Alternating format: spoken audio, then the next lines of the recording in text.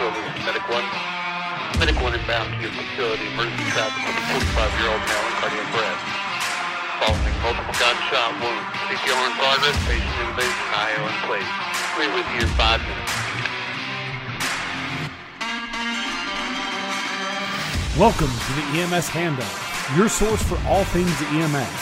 And now, let's welcome to the show your hosts, Bradley Dean, Eric McCullough, and David Blevins.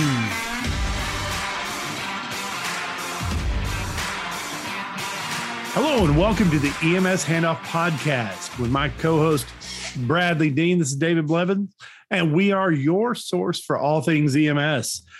Just us riding solo tonight, so let's go ahead and jump straight into this. Bradley Dean, another week. How are things going over in North Carolina? Good.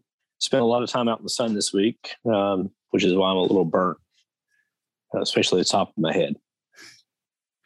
I don't know if for those of y'all watching on YouTube right now, you can see, especially against this white Pursuit Company EMS Handoff hoodie. We were actually out on the lake today as well. And so I had my sunglasses on and got a little bit of the raccoon eyes going on, but it just means having fun. It's summer and the sun. It wasn't that bad out here today. And we ended up coming back off the lake a little bit early because there was some storm seemed like it was coming through. So we grabbed some food and we had to get back in time to record the EMS Handoff podcast, but we're caught a little bit of the MLB draft.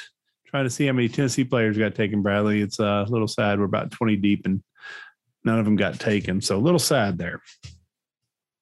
Well, when they learn to play, maybe they'll get drafted. Ouch. Spent, 3/4 of the season as the number one team in the nation. And just one game will, or I guess really two games will cut that short for you. So trying to cut us. Squirrel finds a nut. Wow. Well, on that, before we get any further, we'll go ahead and get into this EMS topic instead of baseball. But we'll have to see. Coming up, rising back up in football, rising up back in basketball, rising up in baseball, and Bradley can't say anything else at this point. So I'll just stop right there. So. All right. Well, first off, before we get started, we'd like to thank our podcast partner, the Journal of Mercy Medical Services.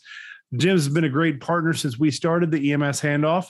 And since we're rebooting as well, great give there. But while EMS Handoff serves as your source for all things EMS in the podcast first, go over to Jim's for everything else. They are your source for everything else EMS that you can't get through this. And also go, and you can check all of our previous episodes from the EMS Handoff, 53 other episodes at this point in time of high quality content, mischievousness, and whatever else we can get into.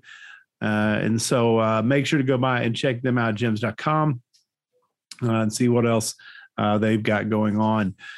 Bradley, it's just us tonight. We're going to do a little round table and some controversial topics. I'm going to start off with saying, but and then some that probably none of us wish we would say ever again. But we talked last week about coming out of COVID-19. Even as right now the numbers are once again kind of fluctuating as they are. And as I mentioned last week, my mother told me she was positive and she's getting over her symptoms. But we're going to kind of go into another area. So I'm going to let you kick this one off. I want to take the next topic. So let's get into emerging infectious diseases. Unfortunately, we've been dealing with some issues across the country with the emergence of monkeypox. So that's probably one of the things that we need to talk just a little bit about as we start diving into emerging infectious diseases. We've had Ebola, then we've had COVID. Now we've got this whole thing with monkeypox.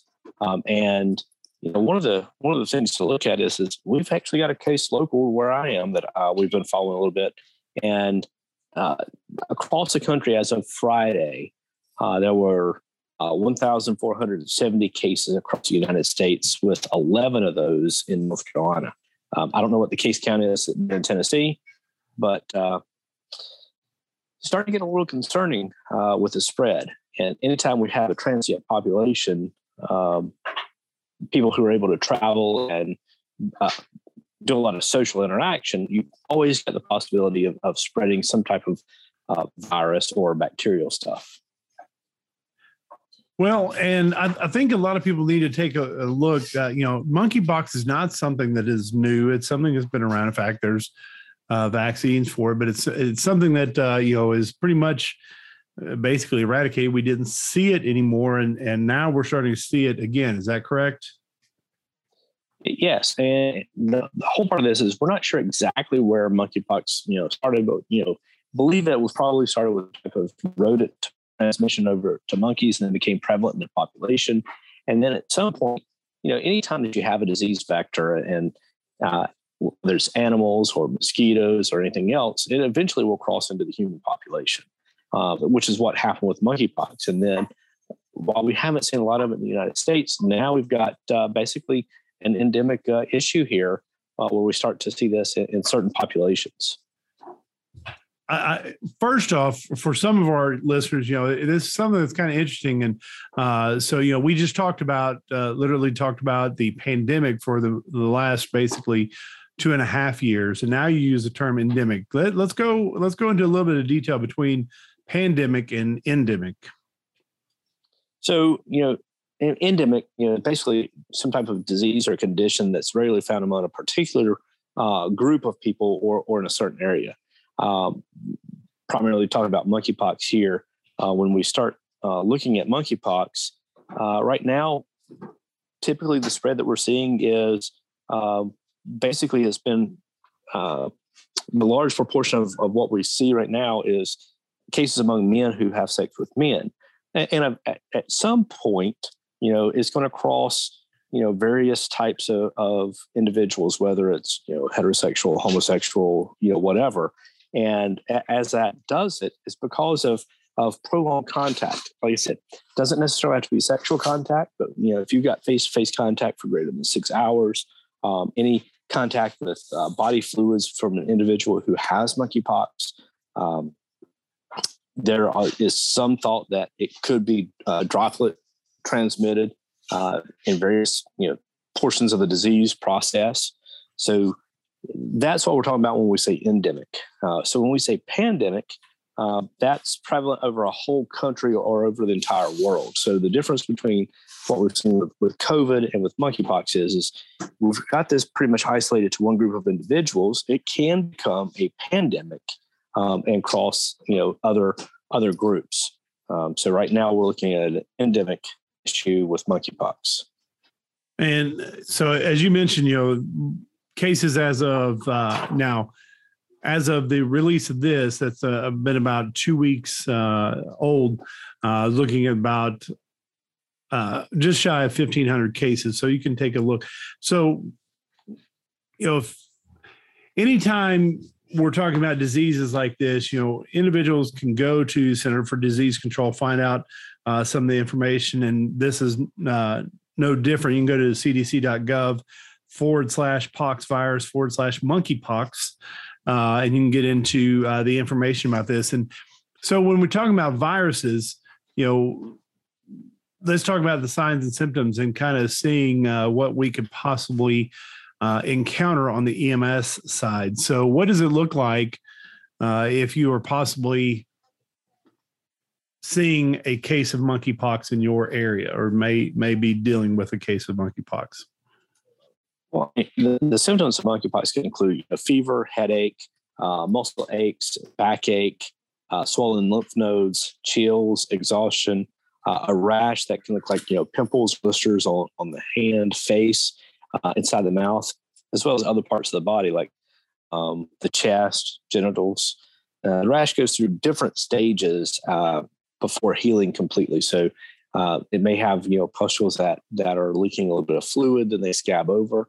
It may look a little bit like chicken pox, only they're isolated to one part of the body at first, whereas chicken pox is typically because of you're going to find it breaking out somewhere along the belly or somewhere else first, whereas this typically is going to be a isolated rash, and then it'll spread to the hands and other parts of the body. The incubation period for this, 7 to 14 days, but could be, can range from 5 to 21. So a lot of times when we're talking about our assessments of our patients in the back of the ambulance, we're talking, hey, what is your recent medical history? And so if we're talking about this, we need to get back into, hey, have you been in contact with anybody? As you mentioned, as of right now, this is a prolonged exposure. So do you know of anybody that may be experiencing other signs and symptoms like this?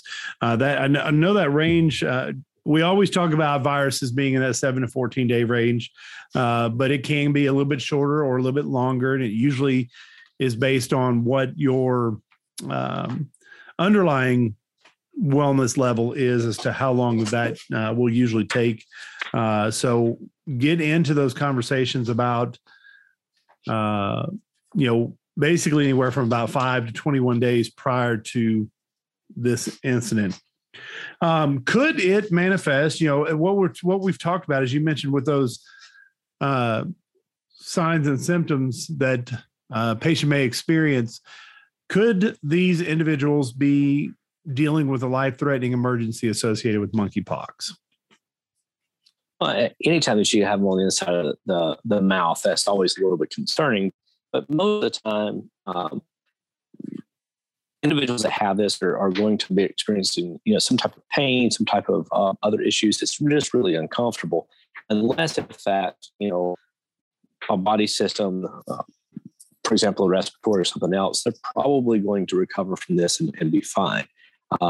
Right now, because of the history of it, we haven't seen a whole lot of deaths or anything with monkeypox in the past.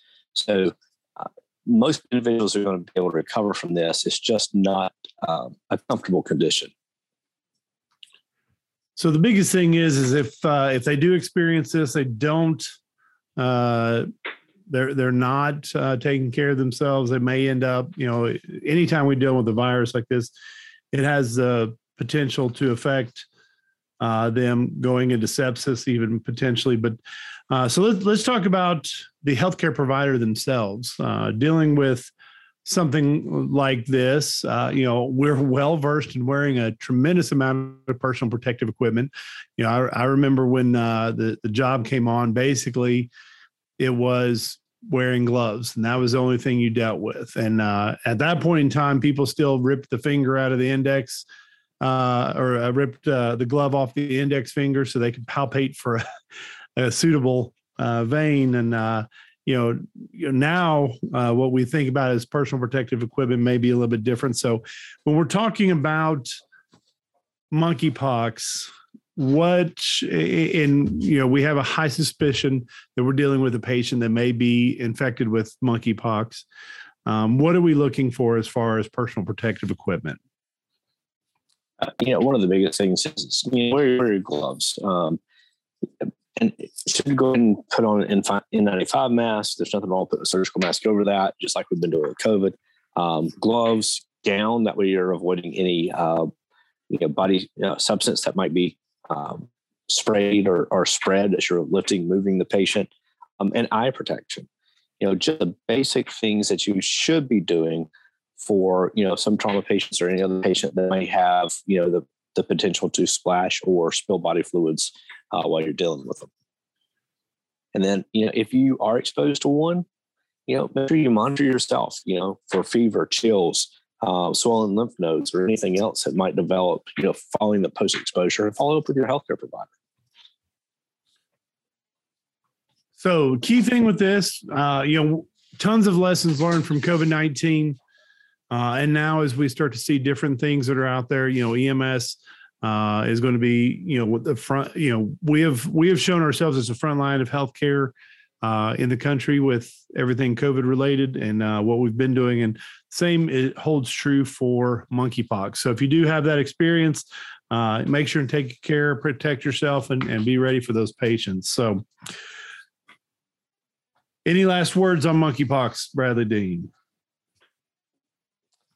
Wear your PPE. That's the biggest thing. And I think this is good to kind of mention, as we see the numbers right now, and, we're sitting at those just shy of 1,500 cases based on the time we recorded this. I think that it's important to kind of take a look at what we're dealing with. You take a look at the numbers, something like Ebola as well. It has the potential for being a bad outbreak. It depends on the mutations and stuff like that. And so the idea is to keep an eye on your state numbers, your local numbers, on any effect in emerging infectious diseases.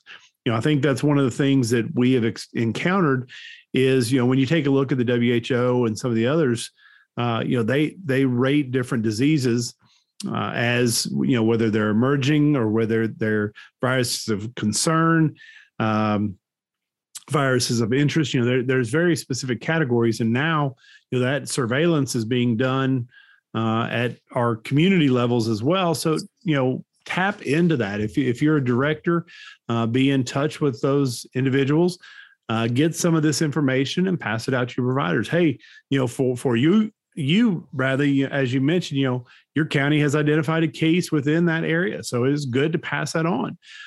We don't need to overreact and tell everybody, hey, every patient you're on, you need an N95 and you need to put a level A hazmat suit on. But the idea is there to be cautious, because the data collectors, basically each one of our providers can say, hey, I just potentially ran another case. So definitely something big that we need to keep an eye on. Keep that surveillance going. Keep talking about everything from your providers. Your providers should be comfortable enough to bring that information up to their supervisory staff and over to the health department, and then vice versa. So next we're going to shift gears just a little bit and go into a recent resolution that was passed that is put out currently for public comment. And we're wanting to go ahead and mention this because that public comment period, it will be coming to an end pretty soon. But the National Registry Resolution 22, Resolution 13 is one in which, and I'm just going to read part of the language here. Ultimately, National Registry acknowledges the quality EMS education is those interconnected, interdependent components, external validation, and multiple other aspects. But ultimately, they have seen the level of staffing shortage and are looking at different ways. And so they're rolling back an initiative that they did many years ago, in which any paramedic that was seeking National Registry, whether it was on their own volition or as part of the state, like we have here, they would have to attend a paramedic program that was accredited by the Committee on Accreditation and CAHEP. The accreditation is actually awarded by CAHEP and reviewed by the Committee on Accreditation. And this backs that down to any CAHEP accredited institution and the process with a letter of review or a state approved institution. And this would expand the opportunities for different entities to get into the educational realm. So if you take a look at the landscape of this topic, and there's many different individuals and organizations that are tied to this. I know the National Association of EMS Physicians is working on a comment. The International Association of Firefighters, Fire Chiefs, EMS organizations, National Association of EMS Educators, they're all positioning and placing comments.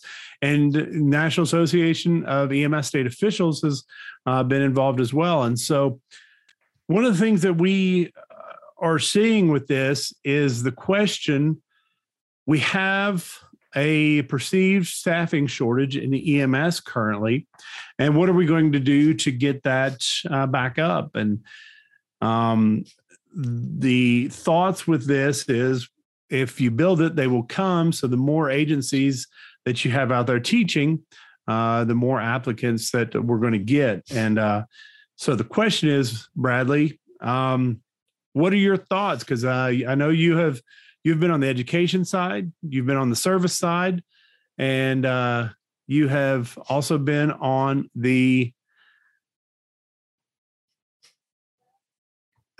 accreditation side. So what thoughts do you have, Bradley, on this resolution? Well, I think one of the first things we probably need to look at is what is accreditation? And accreditation basically takes a look at the process in which a program goes through to document, what they do, how they do it, and validation of the tests and making sure they review all of their stuff. So that's the direction that accreditation goes. When you look at that, I will say that accredited education is credible education. And while I understand why they did the resolution, I don't think we have a shortage of providers throughout the country. I think we have a shortage of providers who are willing to work for low pay and poor working conditions. And I think that kind of gets into the next topic that we're getting ready to get into as well, talking about the retention side, because I absolutely think that is part of the larger issue. And so, we take a look at this, and the state of Tennessee has been kind of doing, working with this through the legislature and introducing new ways for EMT and advanced EMT, or the pathways to get into the profession. And we have expanded the training centers for those levels. And one of the things that we're still experiencing is a shortage of applicants to work in the field. And I would have loved, I need to capture this and see if I can find it. I wish I would have at the time, but somebody did a study recently. I talked about it anecdotally for many, many years, that when I first got into the profession, the average lifespan of an EMT was about 5 years. If you couldn't get them to progress onto the paramedic side by that point in time, you were going to lose them. When I took this position that I'm in now, we saw those EMTs in about the 3-year window. And if we didn't capture them or get them to the paramedic level within that point in time, where they have, for lack of a better term, more skin in the game with the time and education, and like you said, we'll talk about it, but salaries and stuff like that, we would lose them at that point. And this study that was done, and I apologize, I'll try to get it for the show notes, but it actually talked about the national average was about 8 months now for an EMT. And I think one of the things you got to take a look at is, in our area, Bradley, we talk about EMS having a shortage, but right now, healthcare in itself has issues. There's a staffing issue at physicians. There's a staffing issue with nurses. I saw one area that was actually paying physicians, I think it was $122. That's what's sticking in my head, $122 an hour to actually work nursing shifts on the top of their rotations as a physician, because they were so short. And one of the things we're seeing in our area is many institutions are actually hiring paramedics to work full scope of practice in a hospital's emergency department to identify some, or to offset some of their shortage. So as you mentioned, it's not whether that we have a shortage, it's where are they? And talking, that's one of the things, we have a tremendous amount of numbers, but are they working? And on the flip side, we have several that are looking to leave the profession altogether. But so with this resolution, if we scale back, and as you mentioned, the accreditation, and anybody that's been involved with accreditation will tell you, it's a pain in the butt. There's a lot of stuff, but one of the things it does is makes you take a look at, are you doing things right? I just got done with a book, and it's called Trust-Based Leadership by Mike Ettore. And he asks 3 questions of his people. What are we doing that we shouldn't be? What are we not doing that we should be?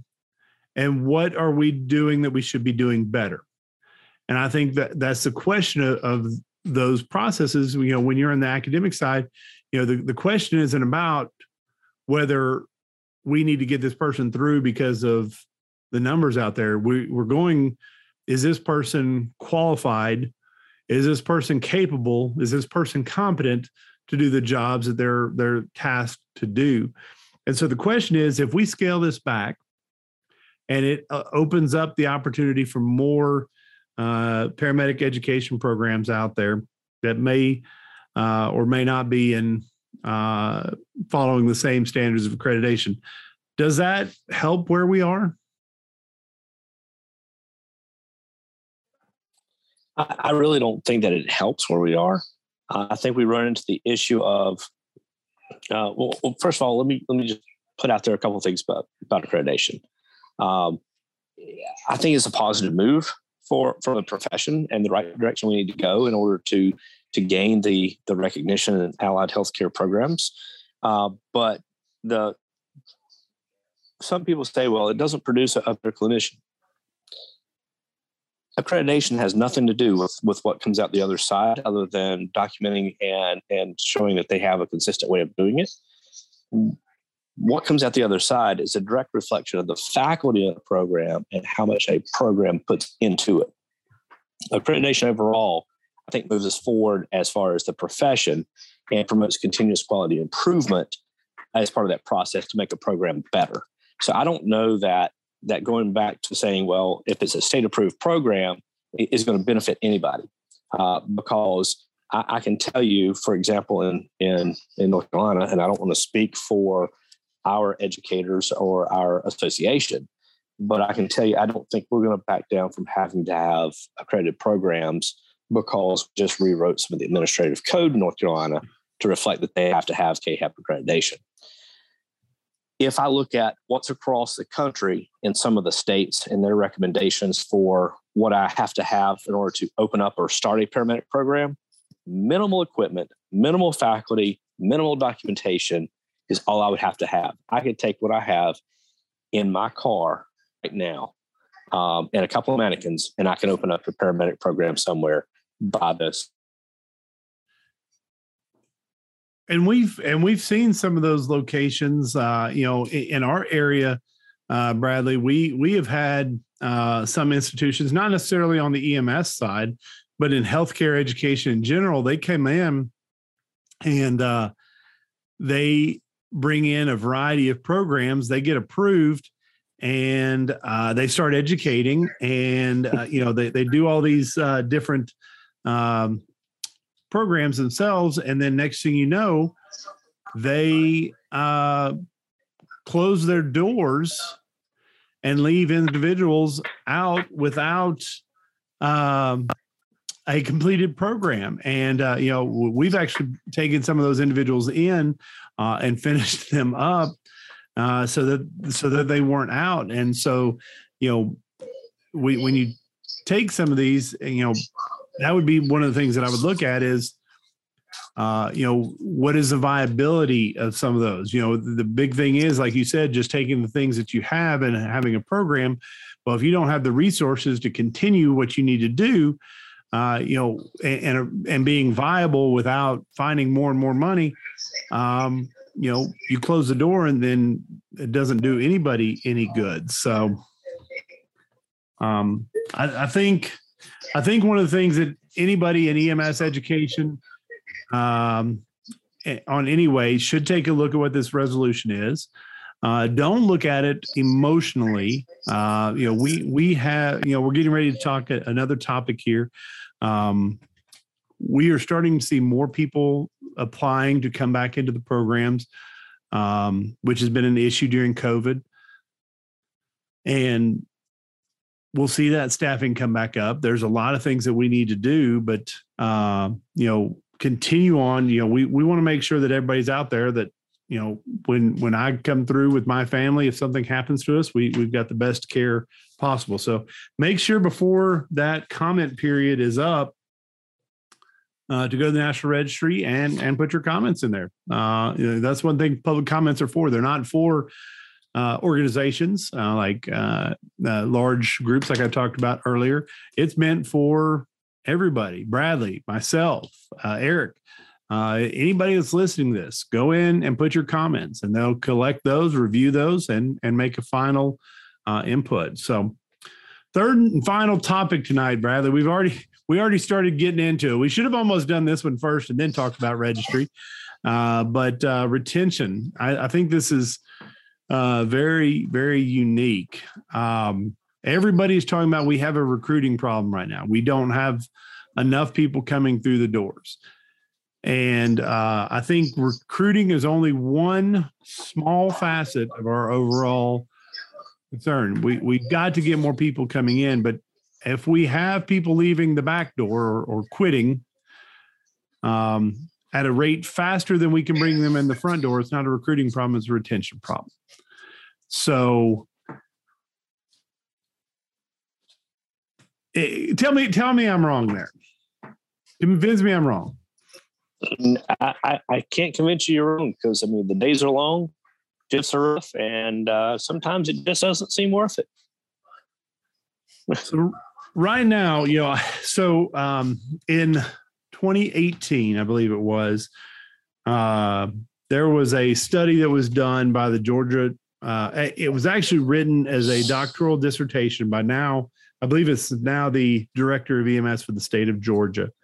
It was funded by the Georgia Trauma Foundation, which is actually pretty cool. The guy got his basically his doctoral dissertation funded, which is pretty neat. But the individual that wrote this dissertation,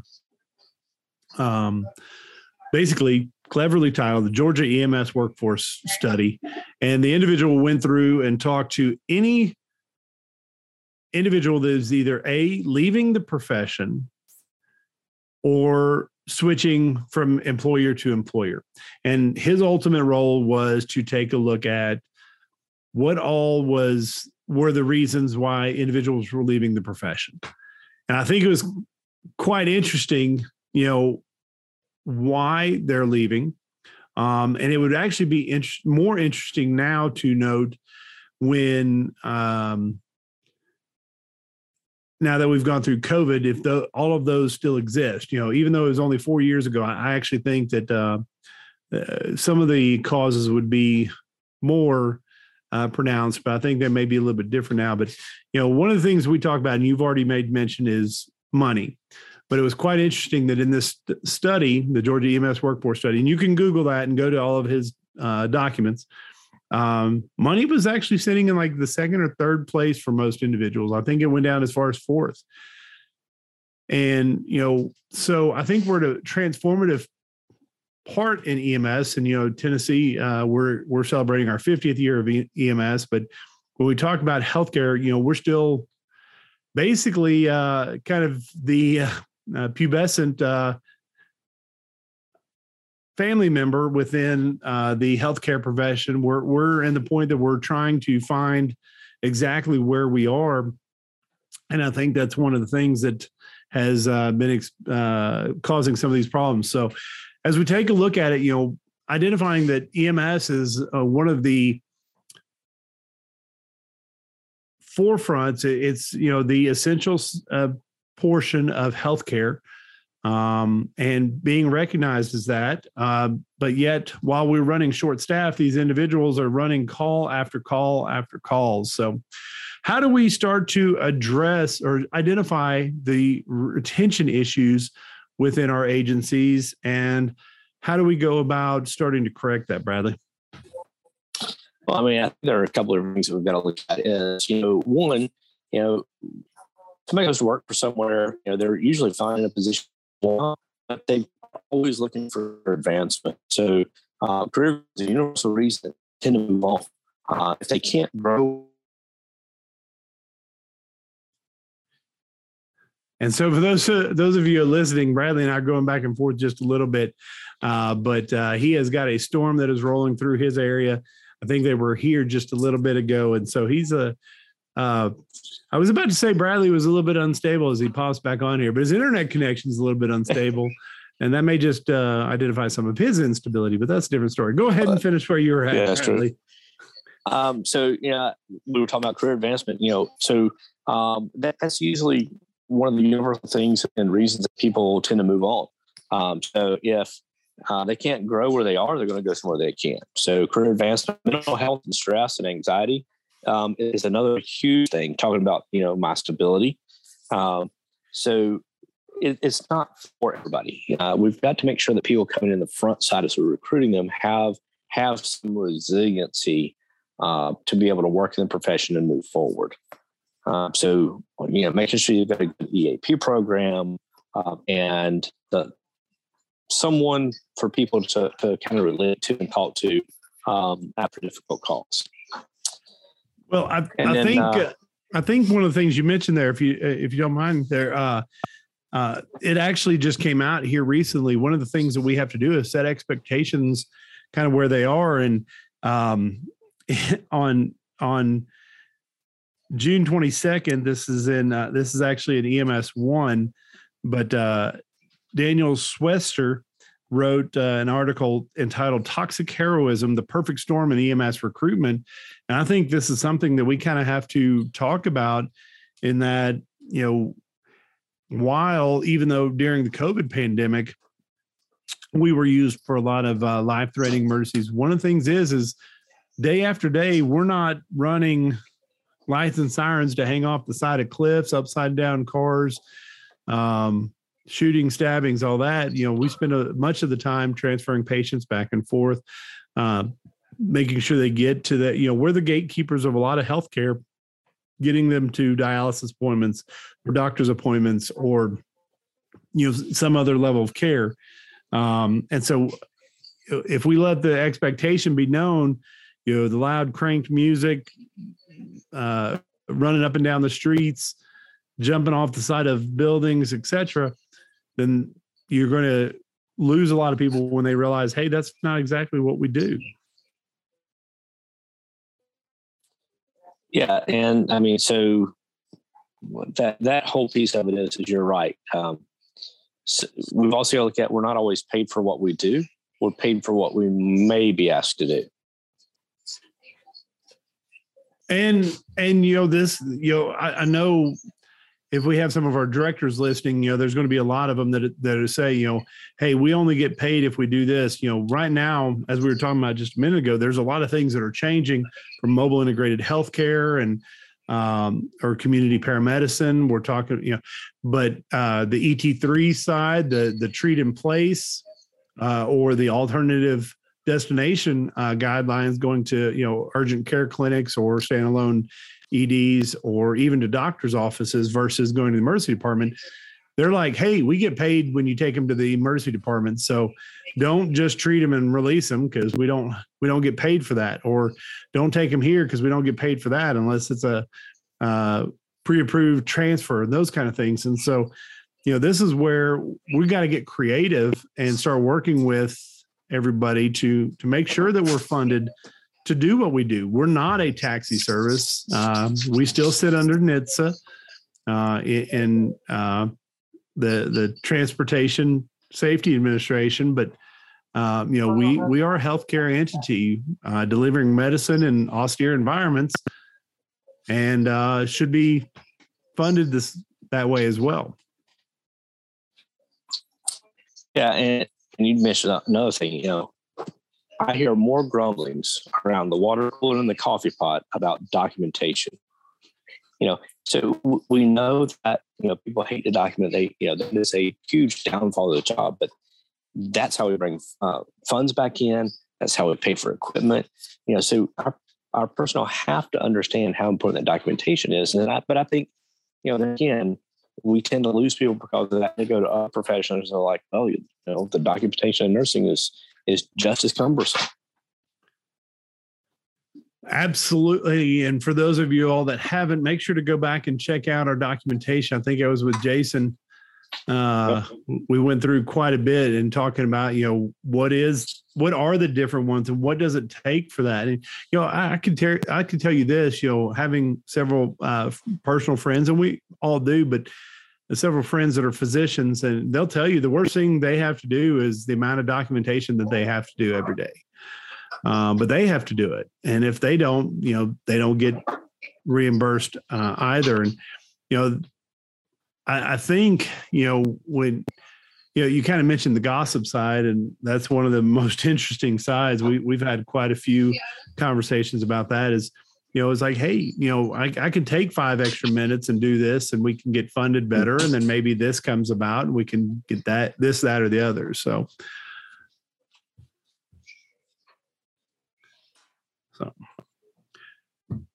all right. So our EMS roundtable tonight, we had 3 really good topic areas. I personally think, first and foremost, emerging infectious diseases, be prepared with monkeypox. Then we talked about National Registry and then retention. So Bradley Dean, any last thoughts for you today? The biggest thing I would say is wear your PPE, provide your public comment to the National Registry. And then the last thing is build your personal resiliency and help your fellow coworkers. Quick and easy. Like that. Yeah, absolutely. I'm going to add on to that. Keep eye on what's going on in your area. It may not be monkeypox. We may be coming into your flu season or RSV season or something. And the better we are in our disinfecting. We talk about the back of the ambulances, and we wipe certain things down, but through COVID, hopefully we've gotten a little bit better. But talk to your health departments and find out what's emerging in your area. Go to the CDC or the WHO and find out what's going on in what areas. Know what's the disease of interest and concern. There's many things out there. And then I absolutely, there are things that are asked for public comment regularly. National Registry is one right now.